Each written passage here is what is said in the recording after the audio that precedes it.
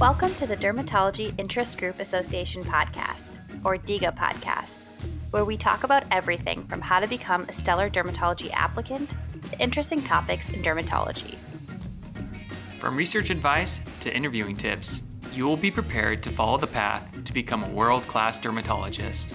Welcome back to the podcast, everyone. I am your host, Nate Marwin, and on today's episode, we are joined by Dr. Ashley Rice. She's the Associate Program Director at Campbell University Sampson Regional Medical Center Dermatology Residency Program, and she gives us great advice for what she looks for in an applicant.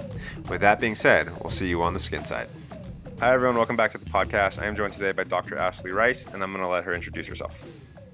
Hi, I'm Ashley Rice. I'm I'm an assistant program director at the Campbell University Sampson Regional Medical Center Dermatology Program in Wilmington, North Carolina.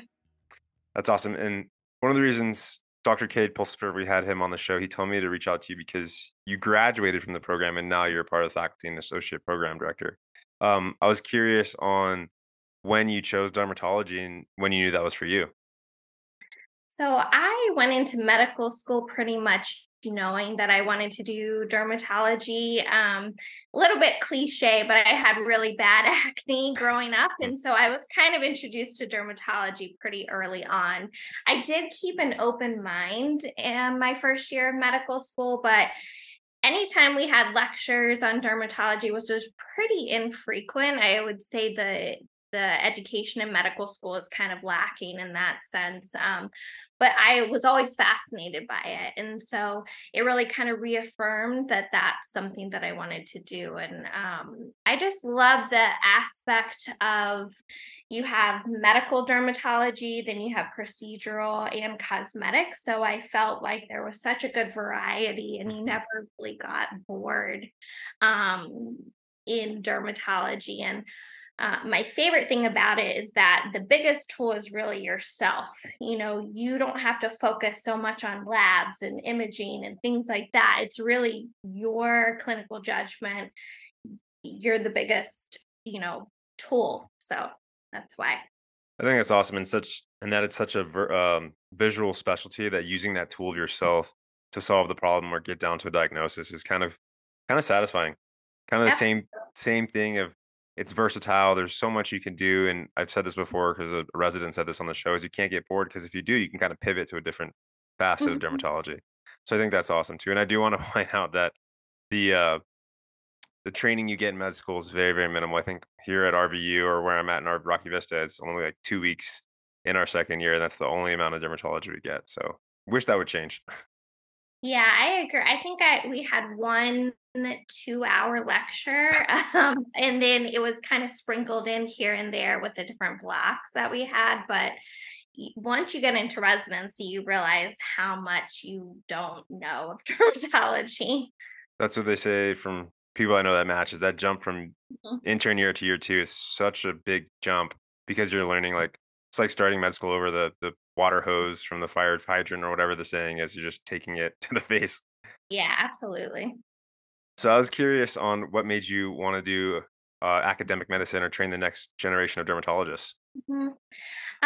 So I did my training where I'm currently the assistant program director, and our program is really kind of designed to really support that mentorship. So once you get into your last year, you're automatically the chief. So we have 2 chiefs, and you take a huge leadership role in terms of training, the second and first year dermatology residents. And I loved it. I love teaching. I love training. I think having a mentor is really important into getting into dermatology. And the thing that's nice about having graduated pretty recently and not being so far removed from the process is that I have a better understanding of what medical students and residents go through. So it's good that we have attendings with tons of experience who give a lot of different pearls and insights.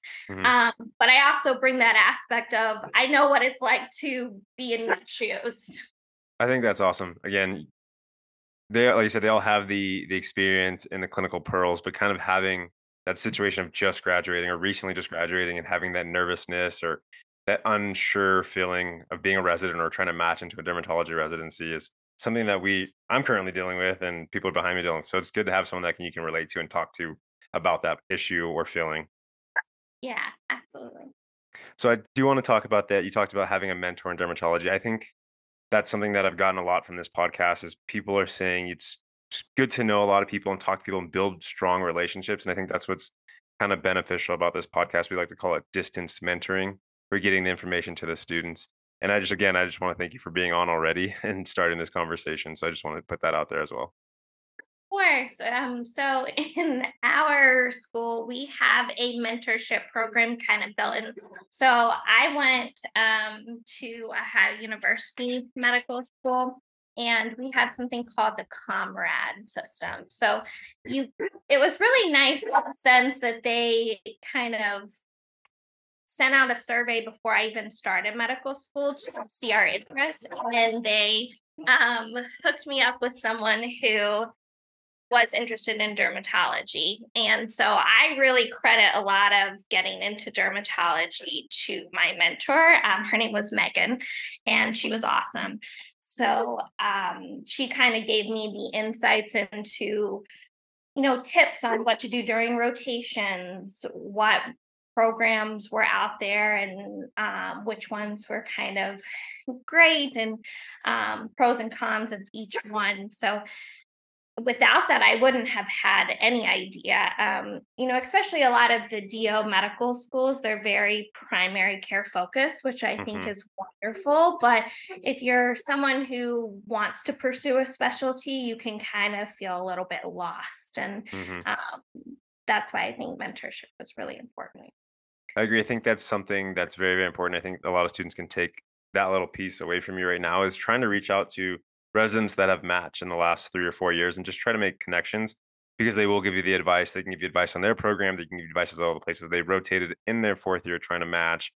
And it's Mhm, just a good source because when they're an alumni, they want to help other students from that program or from that school. So I think mhm. that's a cool program that your school had and sounds Yeah, awesome. definitely. So, big question I like to ask about programs specifically is what do you think makes your program stand out amongst all the other programs in the country? I loved how our didactics were set up and the exposure that we got in not only just general dermatology, but also surgical dermatology. We really kind of keep in mind that it is a huge learning curve going from internship into residency, and you need that protected time to kind of learn and study and really hone in on dermatology specifically.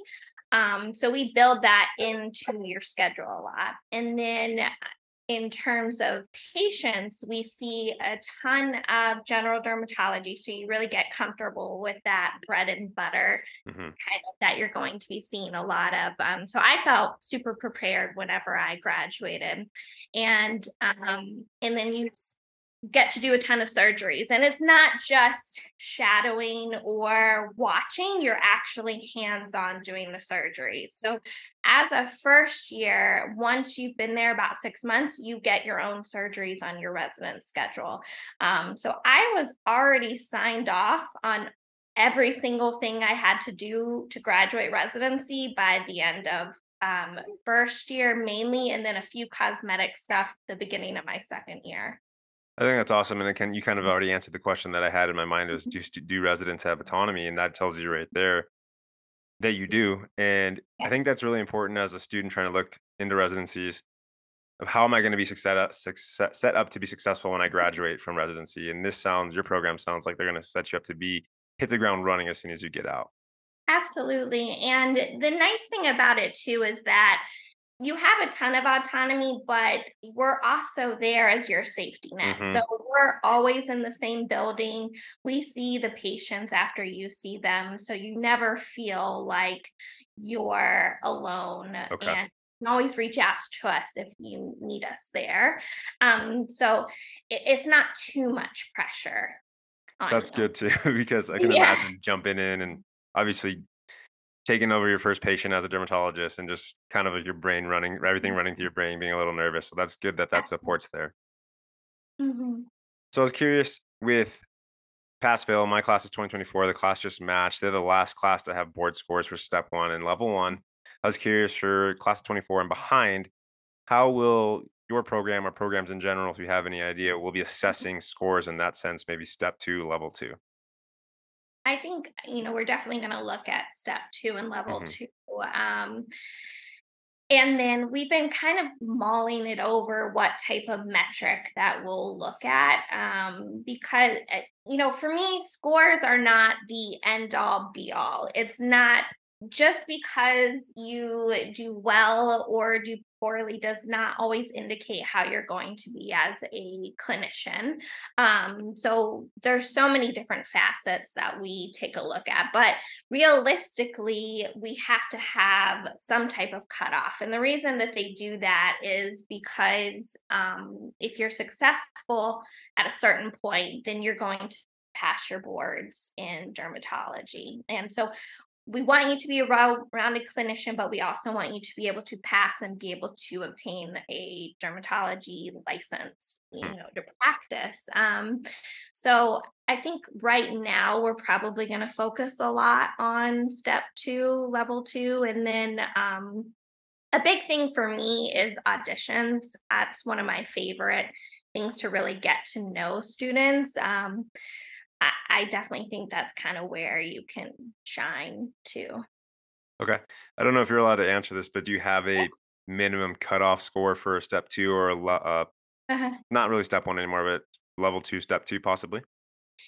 Traditionally, it was 650. And there's some caveats to that. So most of the time, it's kind of 650 and above. And Mhm. then, from my viewpoint, once you get an interview or we invite you to a audition, then academically you are good at what you do. We know you perform well. So Mhm. I don't really take into account if someone has like a 700 or 800 versus someone has like a 650. Okay. If you've gotten to the point where we've offered you an interview, then you deserve to be there. And it's about your personality, your other attributes on your application, and how you fit in with the program. I think like the classic saying they said when we were trying to get into medical school is like, do they want to hang out with you? Do they want to see you Yeah. every day? Do they want to work with you? They've Yeah. already screened, I guess screened if you can use it because you have to have a Mhm. number to siphon out all these competitive applicants. But I already looked at the application. So now how do you fit well with this program? Are you going to gel with the residents and the faculty? And are you going to be well with the patients that are at this patient populations that's around at our offices? And again, I'm Mhm. not matched yet, but that's just kind of my thought process. And I hope that when that time comes for me next year, that's what I see. Yeah, that's definitely really, really important. And what I tell, there's so many good programs out there, but Hmm. it doesn't necessarily mean that it's the program for you. It's You spend so much time with your co-residents. It's really important that you feel comfortable and you love what you're doing.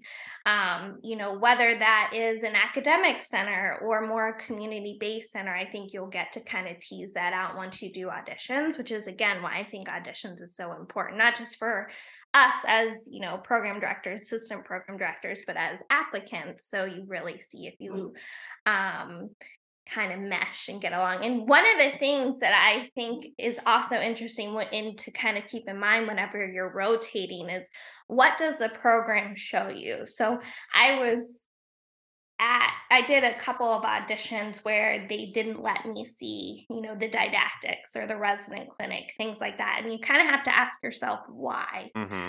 Um, if you're proud of your program, then there's nothing that's off limits to Right. show applicants. Okay. So that kind Mhm. of makes me piggyback off that is what should a student be looking for in a program? Again, we're so focused on matching, we're so focused on just finding a spot because it's difficult. We also have to take an account of what we should be looking for. So I was curious on your thoughts on what students should be looking for.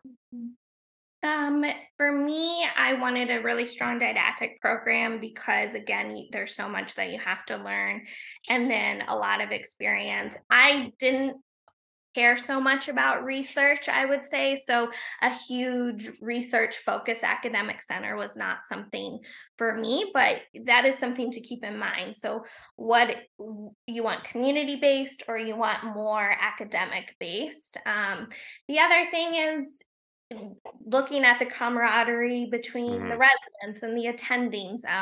Medicine is it's such a fascinating field to be into, and it can be isolating at times. So, you know, my biggest thing is you want it to feel like a family because you want to love to be there. You want to be happy, or you're not going to want to take care of patients, and you just have to be physically, mentally healthy where you're at in order to succeed, in my personal opinion. So I'm pretty big about balance of, yes, this is your work, but you also have to have a good life too. Hmm. So you want to enjoy it.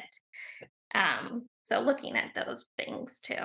I think that's great advice. Again, you don't want to say, "Oh, just dermatology just because of the lifestyle," but it is a benefit of Mhm. being a dermatologist, and I think that's like you hit it on the head. I love to say that as like if my family's happy and my wife and my kids are happy, I Yeah. bet you I'll be 100 times better a doctor to my patients because of that. And I think that's very important that you said having that balance because again, you're not one facet. You're not just medicine. You're human and you have so many things going on in your life that you need to be able to balance and not become overwhelmed. And I like that you said the family, uh, your program is like a family because then you can talk to them, you can open up and you can feel better and say, hey, we're all going through this and residency's hard and just kind of let out your feelings and decompress if you need to. Absolutely, because I want you guys to get as much as you can out of residency as possible. Because once you graduate, it is harder to do. Yeah, you don't have the stress of having to take exams and Hmm. things like that. But at the end of the day, when you're attending, though, that schedule is your schedule. It's harder to take off. It's harder Hmm. to enjoy things. So as a resident, we in our program, we really encourage residents to go to conferences and network and kind of get as much knowledge from different people that you can, and you take little pieces Hmm. from attending and faculty and kind of make it your own and how you want to practice, and um also to enjoy, like, Wilmington is such a wonderful area to live. I was There's gonna a ask. That's what I wanted to ask about there's next. Yeah. yeah, there's downtown. There's so many good restaurants. So I want you guys to be able to enjoy that and still live life and enjoy your families, and very big proponent of work-life balance. Okay. I think medicine is, hopefully the landscape of it is definitely changing. And we're not so focused on you have to work, Mhm. 24/7 and just only do medicine. Yeah, I agree. Um, to sidestep, I was curious on what's your favorite part of Wilmington? What do you love to do? I love trying new foods. Okay. There's I can't even count how many good restaurants there are here. And it's interesting because it's a beach town, but it's not a lot of chain food either. Okay. It's a lot Mm. of original restaurants. So a lot of times we'll go out with some of the residents, we'll get dinner, and um you know, we have journal club at various restaurants around Wilmington too, so it's nice. That's pretty awesome. And again, it's hard to match, but you also kind of want to be in a place where you're going to be happy. And kind of for Mhm. me, I grew up in Southern California. I lived in San Diego when I was in the military for a decade, and Yeah.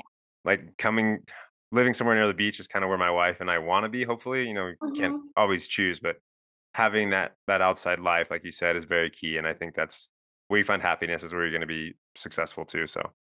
Yeah, definitely. I was married when I started residency, and it was important that I could go to an area where my husband had job Hmm. opportunity, and that he was happy. And Wilmington's definitely been it for both. We're both from Ohio, a small Okay. town in Hmm. Ohio, and we chose to stay in Wilmington because we loved it so much.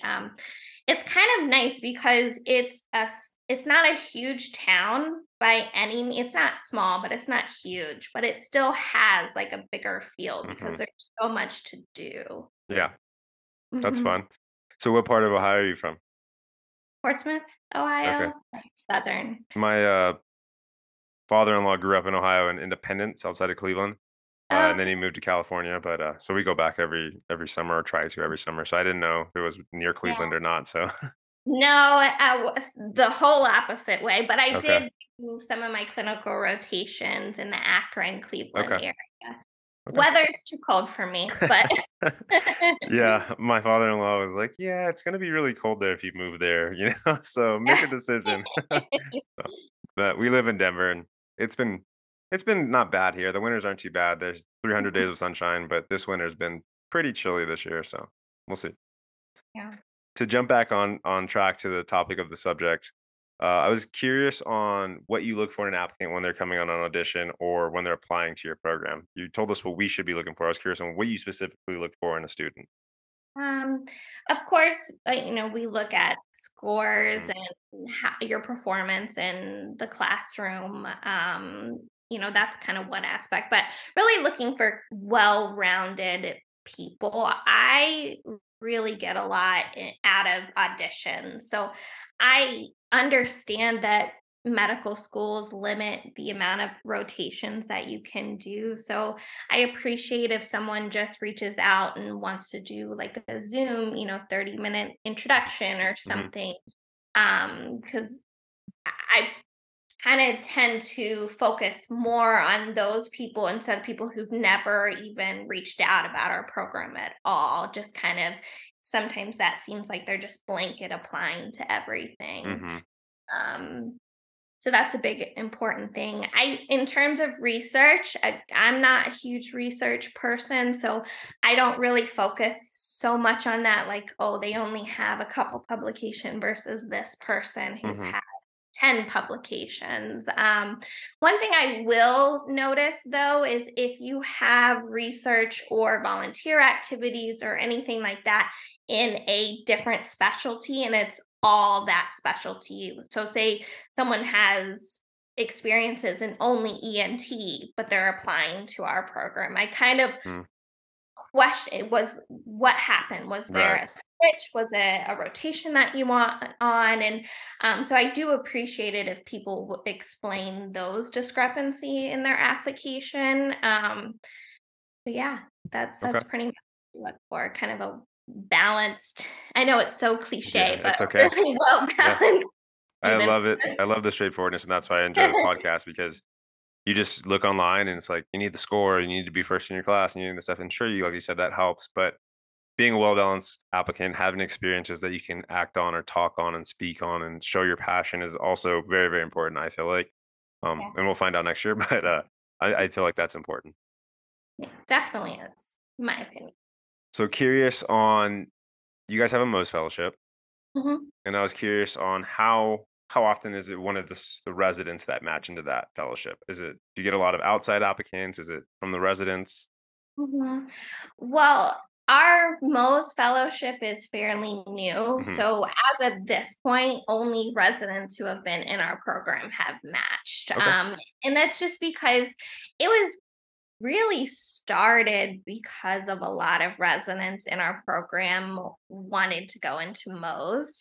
And Dr. Crane is big on if you have a dream in dermatology, let him know because he is going to do everything he can to make it happen. That's And awesome. yeah, it's really awesome the amount of support that we get from faculty and Dr. Crane in general.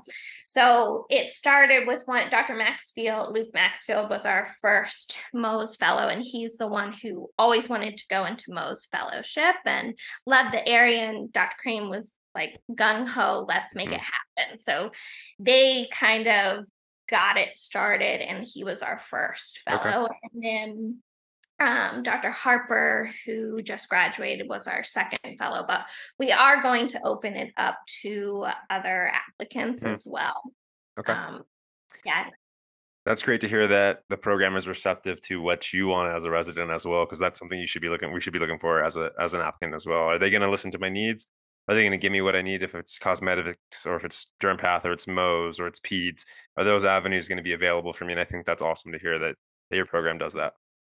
Oh yeah, definitely. We're big on trying to get you where you need to be. And even so our internship program through Sampson, there's two interns that are directly linked Hmm. to our dermatology residency, and then there's two interns that have no link. Hmm. But a lot of times they are interested in dermatology, and they have 100% match rate. So we've also, even though we knew we couldn't take them directly that year because we already matched, Hmm. we will reach out to program directors and other programs who we know have spots and try to get them connected too. That's So awesome. we really want residents to succeed and get to where they want to be. I love that. I was curious if that linked intern year is that a guarantee, or you have to apply an interview for it, but is it guaranteed if you match into the dermatology residency, you get that spot for the Yes. intern year? Okay.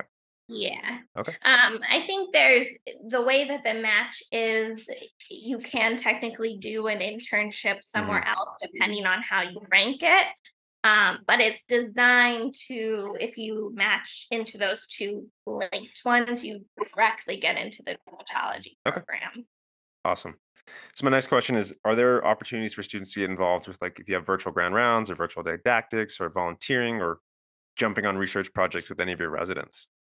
Absolutely. We have virtual didactics that people can get involved in, audition rotations, they're a week long. A lot of the residents have research, case reports, posters, things like that, that they're happy for medical students to help with. And pretty much if you reach out to our program coordinator or any of the chief residents, it's a good way to kind of get linked up, and tons of ways to get involved in our program. Okay. I guess my final question I like to ask is: is there any advice you have for a first year, second year, third year, and fourth year medical student? Just because we know each step's a little different along the journey, I was curious on what you can give to the students that are listening. Yeah, I would say for first year, definitely keeping an open mind. You go into medicine in a certain direction, but just kind of enjoy your rotations that you're on, enjoy the blocks to really make sure that that is what you want to do. Like I Hmm. said, you want to love what you do and you want to be happy. So, just get through first year and keep an open mind. Second year, I would say, you start to kind of realize what exactly you want to do, although it's okay if you change it once you do rotations, and kind of focus on doing well on the boards and things like that. And then, but I would still say enjoy yourselves. Don't just like stick your nose in a book and Yeah. not do anything. You're going to be miserable. So still enjoy life. Third year, I would start focusing on reaching out to programs. Not every program can take you as a rotator as a third year. That sometimes is more fourth year, but just getting those connections early, those mentorships, things like that is important. And then fourth year, I really focus on audition rota. I think now, of course, when I applied, I had to apply twice. So I had to apply through the match for an internship and I had to apply for dermatology Hmm. separate. It was when they weren't linked. So I Hmm. did 12 audition rotations, which was kind of crazy, but I would try to do as many as you possibly can, try to connect with as many residents, research, things like that to really get into the specialty that you want.